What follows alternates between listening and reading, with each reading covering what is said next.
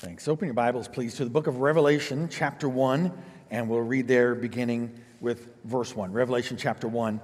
I wanted to mention that today is also the start of our building fund, giving to the building fund, and really I only ask two things of you as we consider the next building and the remodeling that we want to do. First, we ask you to give your tithe to the church budget. That's how we do the ministry and the mission of our church, and that's where we believe that should go. We want to do the ministries God has for us well. But pray about, that's the second thing I ask of you, pray about what God wants you to do if He would have you give above and beyond to the building program and to the building fund. And you can do that online. You can do the recurring giving just like through the app or through the website, just like you do any other giving. But we're just, no pressure, but just prayer. Ask God what He wants you to do. And God will give you direction about that. And God will use you. And God will make a difference in you through you. Well, let's open our Bibles to Revelation 1. And we're going to be in this book of the Bible for a while. Well, actually, I'll take a break during Christmas and do Christmas messages during December. And in February, we're going to do a church-wide study, our life groups and our worship services. You'll hear more about that right after the first of the year. But over time, we'll go all the way through this whole book of the Bible. And it's a great book of the Bible. And I want to start with Revelation chapter 1. Let's read those first 3 verses together. Are you ready? The Bible says, "The revelation of Jesus Christ that God gave Him to show His servants what must soon take place. He made it known by sending His angel to His servant John, who testified to the Word of God and to the testimony of Jesus Christ, whatever he saw. Blessed is the one who reads aloud the words of this prophecy, and blessed are those who hear the words of this prophecy and keep what is written in it, because the time is near." So let's talk this morning on what must soon take place, as the Bible says. What must soon take place. So I was in Israel the last couple of Sundays. I always love going on these trips, but I love coming back to FBCO. And one of the places I love all of Israel, but one of the places I love to go to is the top of what's called Mount Carmel, or Mount Carmel.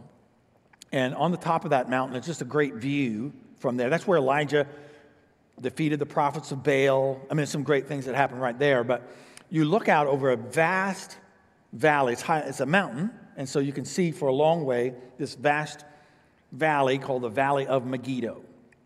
It's huge. You can see the various parts there. In fact, it's one of the places in the world where you can see what happened in the past. And archaeology is always going on in Israel, and every time I'm back, I find there's something that's new, something that's been discovered, archaeological evidence. Archaeology has been a great friend of the Bible, and it's going on all the time. You can know a lot of what took place there in that valley in the days gone by. And you can see what's going on right now. You can see the valley. In fact, the Israeli Defense Force has an air base right there in that valley, a long way off from the mountain, but you can see it, and you sure hear the jets the fighter jets as they roar past. It's a fascinating place to see that, so you can know what's happening, some of what's happening in the present tense. A lot of agriculture going on there too. But it's also one of the places in the world where you know exactly what's going to happen in the future. Because the Bible describes this great battle at the end of time called the Battle of Armageddon, and it's from this valley of Megiddo. And so you can know what happened in the past and what's happening in the present and what's going to happen in the future. And God in heaven gives you His word so that you can know what happened in the past. You can't change one thing about your past, but you can sure learn from it. And you can learn from the mistakes of others and those who have gone before you. And you can know something about how you can live in the present. And there's something about present tense. That's where the living takes place, in present tense. And then God wants us to know what's going to happen in the future, because that affects how we live right now. And if you'll better understand what happened in the past, and you'll look forward to better understanding what God's doing and going to do in the future, you'll live a better life in your present. God will use that in your present to make you more of what He wants you to be in this brief moment that we call a lifetime. So let's note 3 principles together. Would you just jot these 3 things down, the back of your worship guide or on the church app, wherever we're doing it, these 3 principles that really help us to understand what the book of Revelation is teaching us, what God wants us to know. And there's 3 things I'd like you to note with me. Number 1, God wants you to see His plan. God wants you to see His plan. And he talks to us about his plan because he wants us to see it. He wants us to know it. He wants us to recognize that he is working around us. And so in verse 1, the Bible says, the revelation of Jesus Christ that God gave him to show his servants what must soon take place. And so I want us to look at that first half of that verse 1 and really go through it. So keep your Bibles open and let's note what the Bible is saying here about God and his plan. First, note that it tells us God reveals the future. It's the revelation of Jesus Christ that God gave him. The revelation. The word revelation, the Greek word for that is a word called apocalypsis. And we know it. We use that word, something like it, in modern English. For us, typically the word apocalypse is about something terrible that's going to happen. And of course, there are events in the future that will be terrible and would fit that definition. But the definition of apocalypse is different than that. The revelation, or the word apocalypse, means something slightly different. It's this. It means something that was hidden, but now unveiled. Something that was hidden, but now unveiled.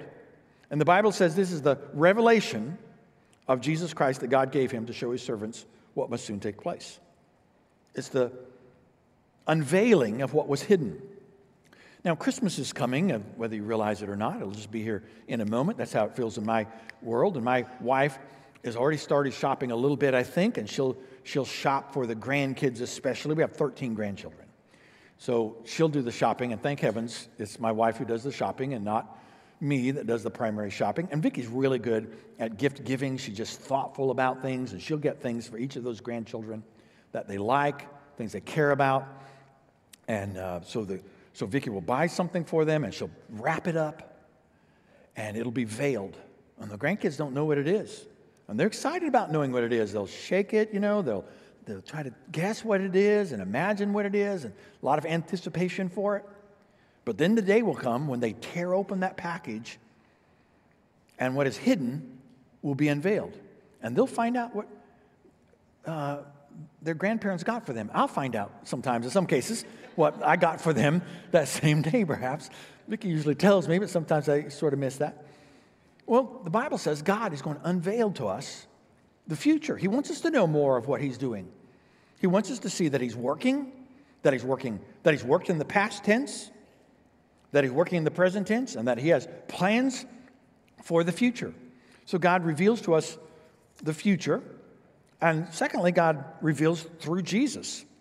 If we want to see his plan, it's shown to us through Jesus. The Bible calls it the revelation of Jesus Christ that God gave him. That is, we can know the Father through Jesus. Jesus said these words. He said, if you've seen me, you've seen the Father. And he is the revelation of the Father. How we can know more about God. We'll see a great deal of the revelation of Jesus throughout the book of Revelation itself. We'll see more of who Jesus is. We'll understand more of the nature of God. We'll see what Jesus has done.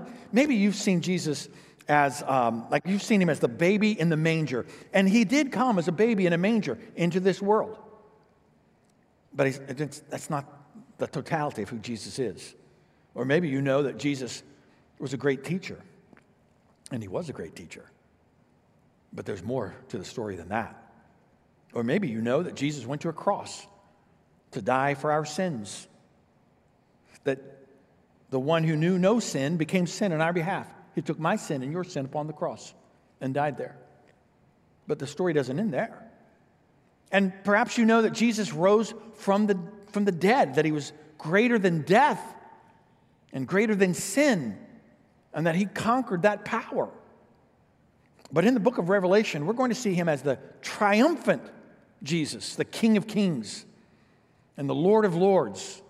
We'll see that this baby born, this man who lived, the one who would go to the cross, the one who rose from the grave, is reigning today as King of Kings and Lord of Lords. We will see more of who God is and what God is doing and the very nature of God himself. And so we know the Father through Jesus, but we also know something of the Father's plan through Jesus. And Jesus shows us in this book of the Bible more of his plan. We'll see Jesus often quoted here and often speaking to us about what God is doing and about the Father's plans. God, the Bible tells us here, wants you to know his plans. Verse 1 says, it's the revelation of Jesus Christ that God gave him to show his servants. Well, that's people like us. God wants us to know his plans. God wants you to know that he is working in this world. He wants you to know what he's done in the past, but he also wants you to know what he's going to do. Because God knows that if you will understand what he has done in the past and you'll understand more of God's purpose for the future, that you will be more likely to live the kind of life he wants you to live right now. God will use the past, what he's done in the past, and what he's going to do in the future to remind you that in this brief moment of life, he's got a purpose for you. He's got a plan for you. And he wants you to know that. And so he's going to show his servants what must soon take place. That is, God shows his perspective. What must soon take place. That sounds odd to us because this was written long ago. What must soon take place. In the book of 2 Peter, chapter 3, verse 8, the Bible says this, "Dear friends, don't overlook this one fact. With the Lord, one day is like 1,000 years, and 1,000 years like one day. The Lord does not delay his promise, as some understand delay, but is patient with you, not wanting any to perish, but all to come to repentance." That is, the Bible is saying God is, from God's perspective, his perspective is different than ours. Have you noticed as you've gotten older, your perspective begins to change about how long a week is, or a month is, or a year is, about how long a week is, or a month is, or a year is. Suddenly it just changes perspective the older you get. To a child, then a week seems like an eternity. A year sounds like an eternity. But as you get older, it changes your perspective. And God's perspective is different than ours. The eternal one looks at the world differently than we look at it. And so he's saying to us, I want you to see from the eternal perspective how imminent this is, what must soon take place, what is going to happen. And so he reveals to us, he gives us this apocalypsis, this revealing, the hidden that is now unveiled. In 1972, when I was just a tender lad, a guy named Johnny Nash wrote a song. Did you know Justin Bieber's not the only musical artist. I just want this little group to know he's not the only musical artist in the world. And some of you I know, my son is here, he's a believer, big Belieber fan. And there are other artists in that. In 1972, this guy, this artist, he's going to love that I said that. In 1972, Johnny Nash wrote this song that was as a remix of it in 1993 by Jimmy Cliff. It's called I Can See Clearly Now. And while I'm not going to sing it to you, I'll just read some of the lyrics. I can see clearly now the rain is gone.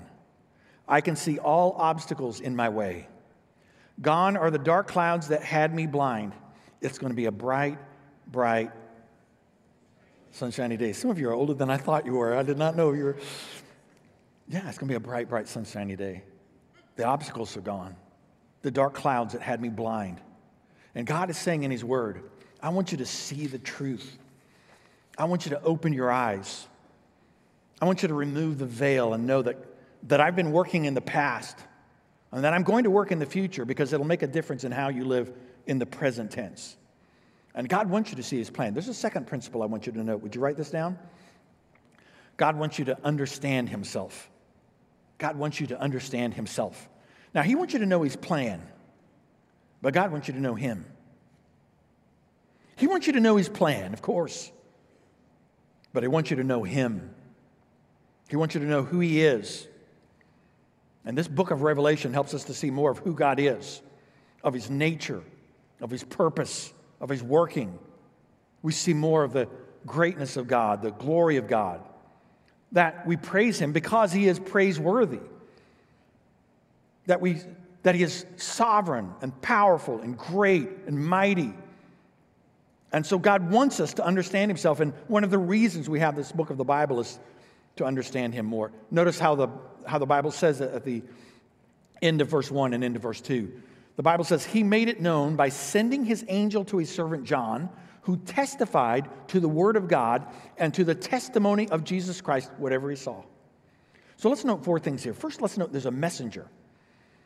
He made it known by sending his angel. By sending his angel. So God sent an angel to John in this revealing process. Now, angels can be misunderstood, I think. as I read the Bible, I don't see the description that we so often think of in angels. Often we think of angels as like chubby-faced little babies. Chubby-faced little babies. And somehow that got into popular art long ago, and it just became a part of how people saw angels, like little babies, chubby cheeks and wings and maybe a harp or something. That's just how we began to see them. And yet the Bible describes angels differently. They're far more likely to be described as warriors. The first thing an angel typically says in the Bible when someone encounters an angel is, the angel typically says first, don't be afraid. Don't be afraid. It suggests that it's not a little chubby-cheeked baby, right? That's not their first response to seeing a chubby-cheeked baby is not fear, right?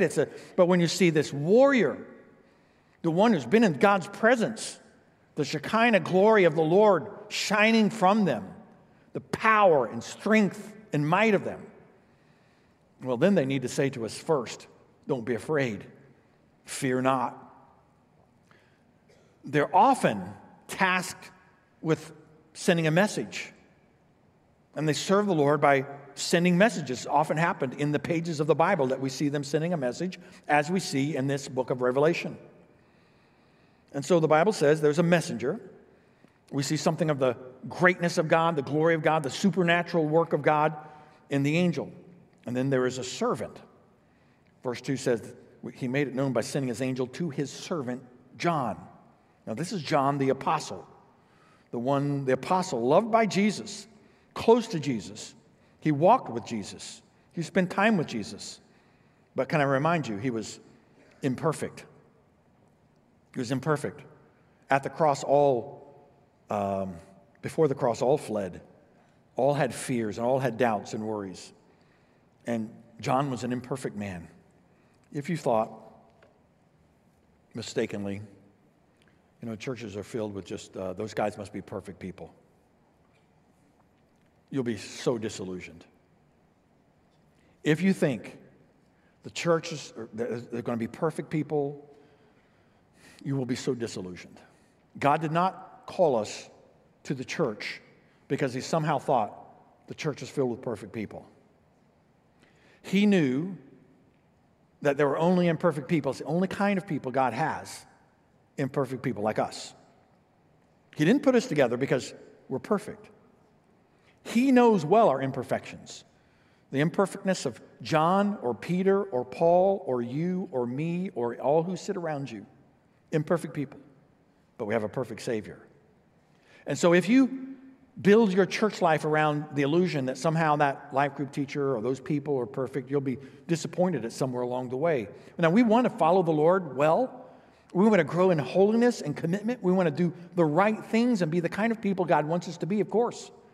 But we recognize that Jesus is the perfect one. He is the one who formed the church. He is the cornerstone and not us. And we recognize that God uses imperfect people like us in his purposes.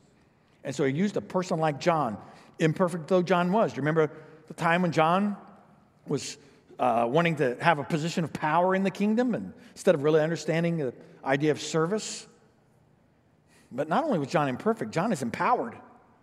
God, the Holy Spirit, came to live in the life of this man John, as he does to every single person who trusts Christ as Savior. God, the Holy Spirit, the same Holy Spirit who lived in John, the same Holy Spirit who lived in Paul, the same Holy Spirit who's working in the pages of the Bible is the same Holy Spirit who lives in you when you give your life to Christ. And he can empower you for service, imperfect though you are, with all the baggage of your past, all the pain that you brought to this place, all the difficulty in seeing the truth, all the checkered difficulties of your background. God empowers imperfect people who trust him and who follow him. And so the Bible tells us about this servant, John. John's life was about something bigger than himself. Somehow John came to believe that life was not just about him or what he wanted or what he got or what he had, but he saw he was a part of something far bigger. He saw that he was a part of something eternal, a part of the work of the kingdom of God. And John saw that he had the great privilege of not only being a child of God, but to be a servant in the work that God was doing in this world. And there is not only a messenger and a servant, but a testimony. Verse 2 says, who testified to the word of God and to the testimony of Jesus Christ. He testified to the word of God. God gives us his word. What a privilege this is. You don't have to take my word for it. You can go to God's word. You can see what God has to say. The word of God is a testimony about who God is and what God does. God reveals himself to us. God shows us his working, what he has done in the past so that we can learn from it. What he's going to do. The book of Revelation is filled with what God is going to do so that we can understand his testimony, understand his purpose. There's a power to the word of God. I want you to learn and know the word of God. I talked several weeks ago now to one of my old seminary professors. He's in his 80s now. I guess we can call him old. And Dr. McDowell was just a favorite of mine, really a good mentor in my life. And so Dr. McDowell, he's physically slowed down a lot, but his mind is just incredible. It's one of those guys who never forgets anything. He just got a brilliant mind. And in his 80s, he's editing a book that he wrote some time ago. He's re-editing it to release again a book. And so he was talking to me about it, and as a professor is prone to do, he started seeing it as an opportunity to quiz me, to test me. So he said, Doug, he said, what is the Greek word for it is finished? Now, thankfully, I happen to remember that Greek word. I don't remember every Greek word, I can assure you, but I remember that word, it is finished. Jesus on the cross, as he's dying for the sins of humanity, said, it is finished. It's one Greek word, the word tetelestai. And so thankfully, I said to Dr. McDowell, it's tetelestai. And he said, that's right. I got an A. I got an A on that little test. And he said, Doug, so what does tetelestai mean? And I thought, is this a trick question? I said, it means it is finished. He said, yes, Doug, but what does it mean? And I said, I don't know. You tell me. And he started going into the etymology of the word and all the details of it. And I got an F on that particular question. And so I felt like I had a C average going through it. He just, would ask some various questions. And he was so excited about talking about Aaron and Hur in the Old Testament and how they relate.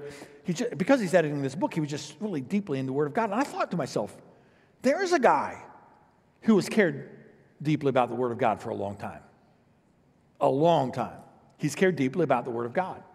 And over time, he's read it and studied it and thought about it and prayed and sought the face of God over and over. He's gone to the Word.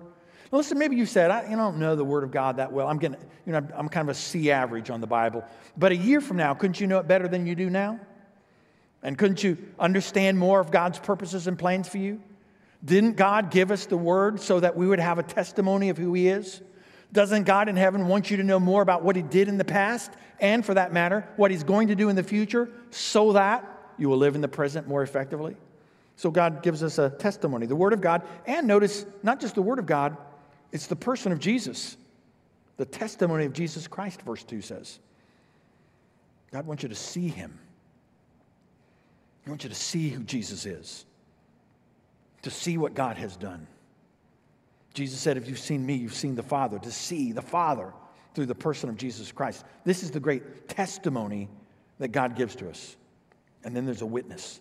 Verse 2 says, He testified to the Word of God, to the testimony of Jesus Christ. Whatever He saw, He's an eyewitness. And John said, this isn't just some theory to me. This isn't just some, theoretical exercise. But I saw Jesus live. I listened as He taught. I saw Him go to the cross. I saw with my own eyes Jesus alive. And now a testimony, an eyewitness testimony of what God is going to do in the future. And God is giving that to us because God is always personal. Can I just remind you of this? God wants you to be His child. To be His child. Can I tell you, God does not have any grandchildren. Just children. One of my grandfathers died when I was so young, I hardly remember him. I look forward to seeing him in heaven one day. He came to Christ in dramatic circumstances as a middle-aged man, but I didn't know him here. I just know about my grandfather. But the Lord said, I want you to be my child. Not just to know, not just your parents' God. Not just your parents, your grandparents' God, but yours. He wants a personal relationship with you. He wants you to be his child. He wants you to be his witness. So he gives you a testimony. He wants you to be a servant. He wants you to see the message of truth. God wants you to understand himself. Now, there's a third principle God wants you to know. God wants you to follow his direction. God wants you to follow his direction. So go with me, please, to verse 3. I'm going to ask you a question. Dr. McDowell quizzed me. Let me just give you a test, all right? Ready? Ready for a test? Do you want to be blessed? Does it sound like a trick question to you? Do you want to be blessed? Yeah. Right? Don't you? Am I wrong about that? Do you want to be blessed? I mean, would you agree with that? You want to be blessed? When you pray, isn't that one of the common prayers we pray? God, would you bless me? Of course. We're not praying for God to curse us, to make life worse for us. We're praying for God's blessing. Do you want God to bless you? Yes. Notice what verse 3 says. Blessed is the one who reads aloud the words of this prophecy. And blessed are those who hear the words of this prophecy and keep what is written in it, because the time is near. Blessed. If we want a blessing, we want to know what God says. We want to know what God is doing. So let's note three things about these blessings. First, we note we're blessed by knowing. Verse 3 says, blessed is the one who reads aloud the words of this prophecy, and blessed are those who hear the words of this prophecy. And there's something about reading the Bible out loud, and maybe if your mind wanders when you're reading in your devotional life, perhaps you'd just read aloud. It's something about that helps you to hear it, remember it, follow it more fully, I think. Hear God's word, listen to God's word, read God's word, know God's word. We're blessed by knowing. God wants you to learn. God wants you to know the truth. Did you know that? God wants you to learn.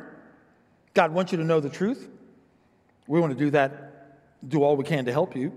In our worship services, we're going to open the Bible together. Have you noticed that? We're going to sing about the Lord and to the Lord. We're going to learn about the things of God in our singing, in our actions, in our worship service, in our life groups. We're going to study the Bible. We're going to try to find out more of what God has to say. Maybe you just sit there quietly in the background, or maybe you just on occasion ask a question or try to understand more fully or participate. And can I say, in your personal devotions, you can read the Bible. And I've had so much joy recently in hearing people. I've talked a lot about reading the Bible for yourself recently. And I've seen a lot of joy in people who have been really started, sometimes they've been believers for a long time, but they started reading the Bible for themselves. So if you want to read the New Testament, this is how simple it is. You can do it for yourself. If you'll read 2 chapters a day, 5 days a week, you'll read the entire New Testament in half a year. In half a year. Just 2 chapters a day, just 5 days a week. Half a year. That's how doable it is. And I want you to read through the New Testament many times, and then the whole Bible itself. And I want you to get to know what the Bible has to say. I want you to read it for yourself. Not just to take my word for it, though I want to be faithful to God's word, but I want you to know it and learn it, because the Bible says we are blessed by knowing. We're blessed by knowing. But there's a second part to the blessing. We're blessed by doing. We're blessed by doing. So the Bible says, blessed is the one who reads aloud the words of this prophecy, and blessed are those who hear the words of this prophecy and keep what is written in it. And keep what is written in it. That is, God wants you to know, yes, but God wants you to do. We want to know the truth because it's the foundation. Our society, our society doesn't know what truth is. They don't know what the foundation is. They're changing all the time what they think is true. 10 years ago, things have changed. 10 years from now, it'll change again. What does God have to say? That's a foundation upon which you can build. God wants you to know the truth because the truth is what sets you free. So God shows you the truth and teaches you the truth. But notice, it's not just about knowing, it's about doing it. The Bible says, be doers of the word and not hearers only. Be doers of the word, not hearers only. It's not just the goal of the Christian life. It's not just to know God's word, but to know it so that you obey it and do it. Let's imagine you're going to study about exercise. and you just study away. You get books on exercise, all kinds of books on it. You watch videos. There are a million videos on exercise. You can just watch you can watch videos all day long about exercise. You can learn everything. Study kinesiology. I'm not even sure what kinesiology is, but it sounds, impressive. And maybe, great. Learn all about it. Are you in shape by doing that? Well, no. It's a good start, right, to know. You can know how to maximize exercise and the benefits. But if you're going to get in shape, you're going to have to know it, and then you have to put it into practice. And God in heaven says, I want you to know my word, know the truth. It's a solid foundation upon which to build. You're not going to hear it from the culture. You're not going to hear it from, in our case, popular television or movies or music very often. But I want you to know the truth. But don't stop there. Put it into practice. As we go through the book of Revelation, there'll be times when God is just going to say, I want you to check that attitude. I want you to change that action. I want you to correct that behavior. And God does it because he loves us and cares about us and wants what's best for us. And the more we understand of what God has done in the past and what he's going to do in the future, the more we're going to want to obey him in this brief little moment of time God gives to us. And then number 3, I said we're blessed by knowing and by doing, but we're blessed by readiness. By readiness. The Bible says, blessed is the one who reads aloud the words of this prophecy. Blessed are those who hear the words of this prophecy and keep it, what is written in it, because the time is near. There will be a rapture of the church. Jesus said in Luke 17, 2 will be in bed, and one will be taken, and the other left. Can you imagine that? 2 will be grinding grain, Jesus said, and one will be taken, and one will be left. And the Lord tells us this because he wants us to be ready. Because when he comes, it's too late. And the Lord is reminding us to be ready. And we have to live in a sense of readiness right now. The time is near. There ought to be in our lives a sense of readiness and preparedness to know that one day we'll stand before the Lord, whether through the end of our own life here in death or to meet him in the air. But soon we will stand before him to give account of our life. And the opportunities we have are just this moment. I don't know what the future holds for my life. I just know the Lord holds it. And so I want to live my life now knowing that the God who worked in the past is the God who's going to work in the future and the God who is working in the present right now. And God wants you to be ready. Some of you, you're not ready for the return of the Lord. You've never yet trusted Christ as Savior. And I want to ask you today to repent of your sins and place your trust in Jesus, who died for you and who rose from the dead for you, and receive him as Savior. And in a moment when you pray, maybe you give your life to Christ today. Maybe the Holy Spirit's convicting you of your need for the Lord. Christian, would you live ready? This brief moment that God gives you in life, don't waste this day. You don't know what tomorrow holds. Live your life this day. Use this day well for the glory of God, knowing what he's done in the past and what he's going to do in the future. Live in the present tense for him. Would you bow with me for a word of prayer? And as we pray, I want to lead you in a couple of areas. If you need to trust Christ as Savior today, if you would say, I know that I'm a sinner who needs a Savior, would you just acknowledge that to God? God, I've sinned against you. You are holy, and I'm not. And I could never reach you in your holiness, knowing that I'm imperfect. I could never reach you by my own merit. But I believe you did something for me. You sent your son Jesus to live the life I couldn't live, that perfect life. To die the death on the cross I deserved. Jesus took my place. To rise from the grave. And so this day I want to repent of my sin and place my trust in Jesus and ask him to save me. And if you mean that, he will. Just today in the earlier service, an adult lady gave her life to Christ. Maybe that's you today. God is calling you to give your life to Christ. Would you trust him as Savior? The one who's lived for you and died for you. The one who's coming back for you. The one who's planned the future. Would you live right now? Would you give your life to Christ? Christian, those of you who know Christ as Savior, would you say, God, I don't want to waste the opportunity of today.